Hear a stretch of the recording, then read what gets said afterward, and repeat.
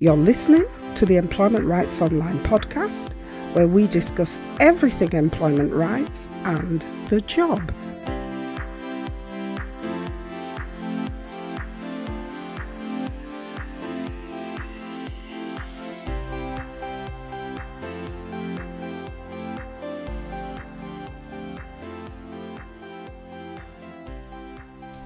Hi there. Welcome back to Employment Rights Online, where we put the power of employment rights back into your hands.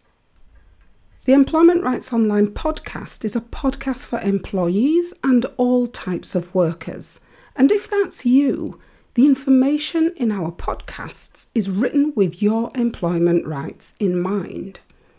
As usual, we welcome your comments and questions, and we would love it if you would like, share and subscribe to this podcast so you don't miss a thing. Finally, you can find all our support links and help information at the bottom of the show notes wherever you're listening to this podcast episode. Just hit any of the links and you will be taken straight to our help pages. So this week, we're looking at a rising trend in a bullying survival strategy called quiet quitting your job, which an increasing number of workers are practicing, for example, as a way of surviving the bullying they face at work. So what is quiet quitting? Quiet quitting is the act of being so fed up with the bullying you face at work, being fed up with your bullying boss taking you for granted, being fed up with the expectation that even though you are bullied at work, you should still be willing to go above and beyond for the company for the same pay.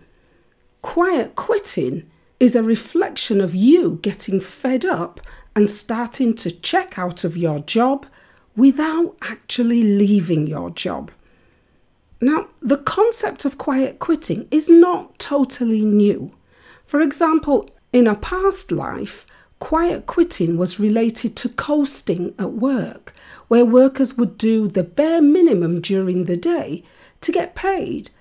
But what is different about quiet quitting is that workers have tasted life on the other side of the stressful working relationships and the bullying manager during lockdown when they didn't have to go to work. And now workers want out, even if getting out is just about getting out for the day without carrying workplace baggage home with them, so that they can recreate those feelings of not being at work for long periods of time. So what are the benefits quiet quitters are reporting? Well, some say that since quiet quitting their approach to their jobs, they've noticed that they are getting the same pay, the same recognition, and in fact the same everything else, but with less stress. Others have said that it has come as a refreshing wake-up call because they were able to see just how much work had taken over their lives, and this had supported them to turn away from going above and beyond to avoid burnout. Some have also said that when you quiet quit your job, you realise that nothing at work matters, and this realisation is what makes the stress vanish.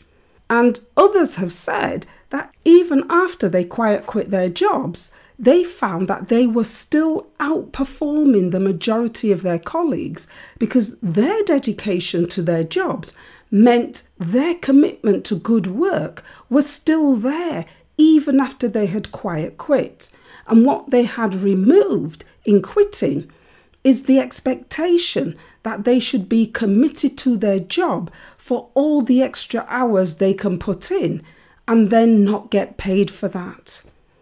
One person wrote that since quiet quitting, they just do enough not to get fired or get noticed because their work is still meeting the expectations of the manager who is bullying them.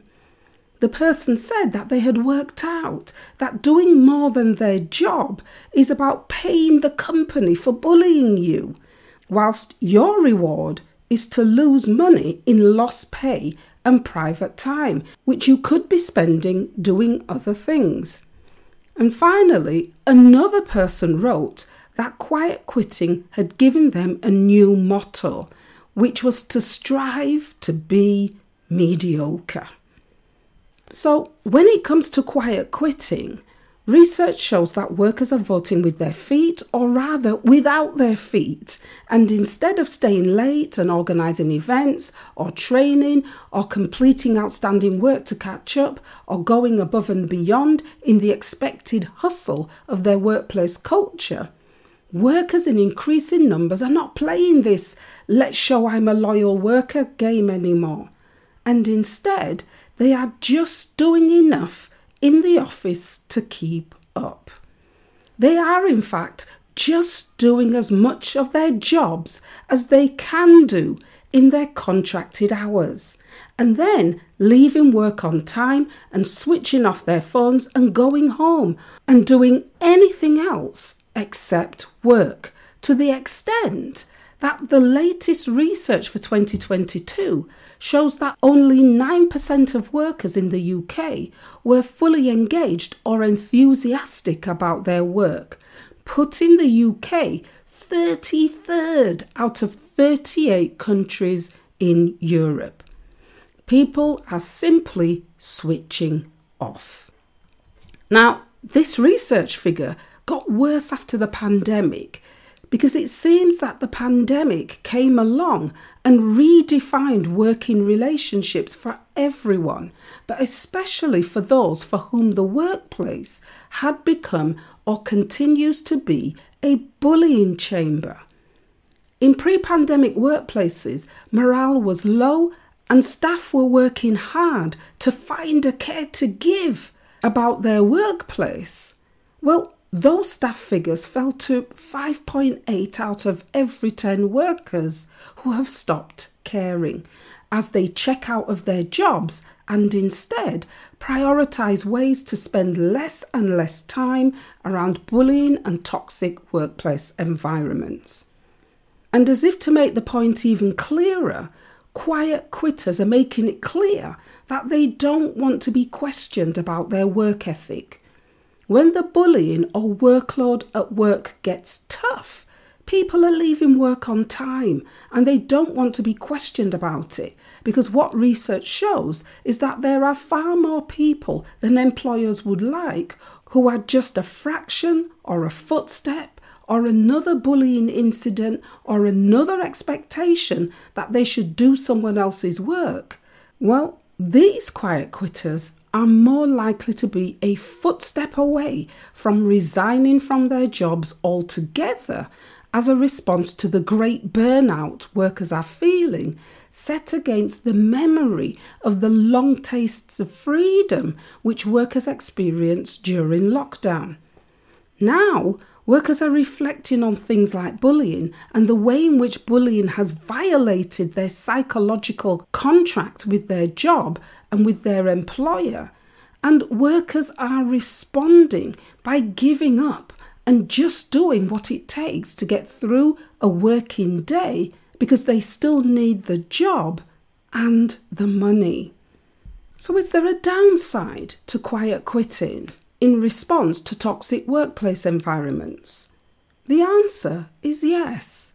For example, to make sure this quiet quitting survival strategy or this act of defiance actually works for you, you have to quiet quit in a way that is not noticeable by particular colleagues who act as lookouts for the boss, and you also have to make sure the boss does not notice that you have quiet quit whilst you're still in your job. If you are noticed, this could bring another set of problems for you.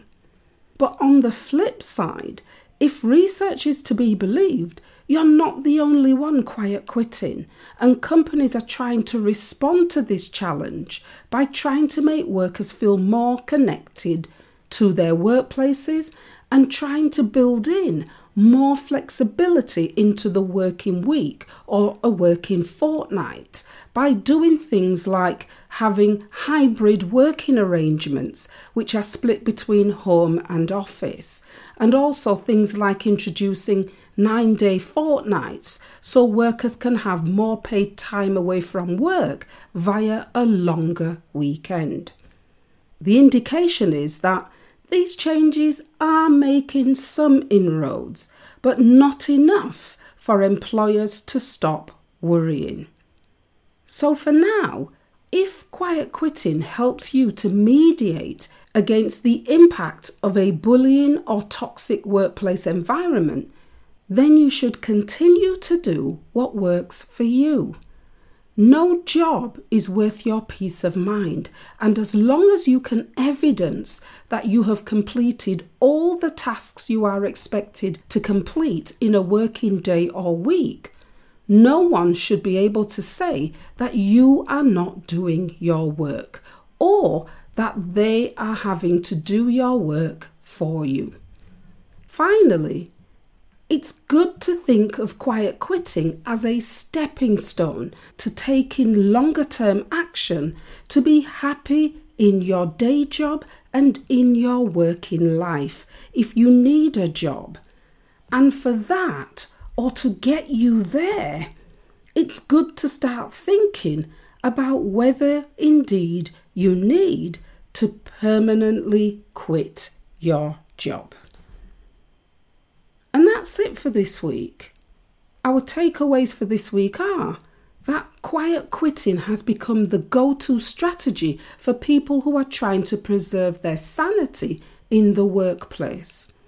The key is to do just enough to get you through your working day and to then take back your time and do you. As usual, you can find all our support links at the bottom of the show notes where you're listening to this week's episode. And remember, you can help us by sharing our podcast information with your friends and colleagues and by leaving us a review on iTunes. Until next week, have a great Employment Rights Week. Bye for now.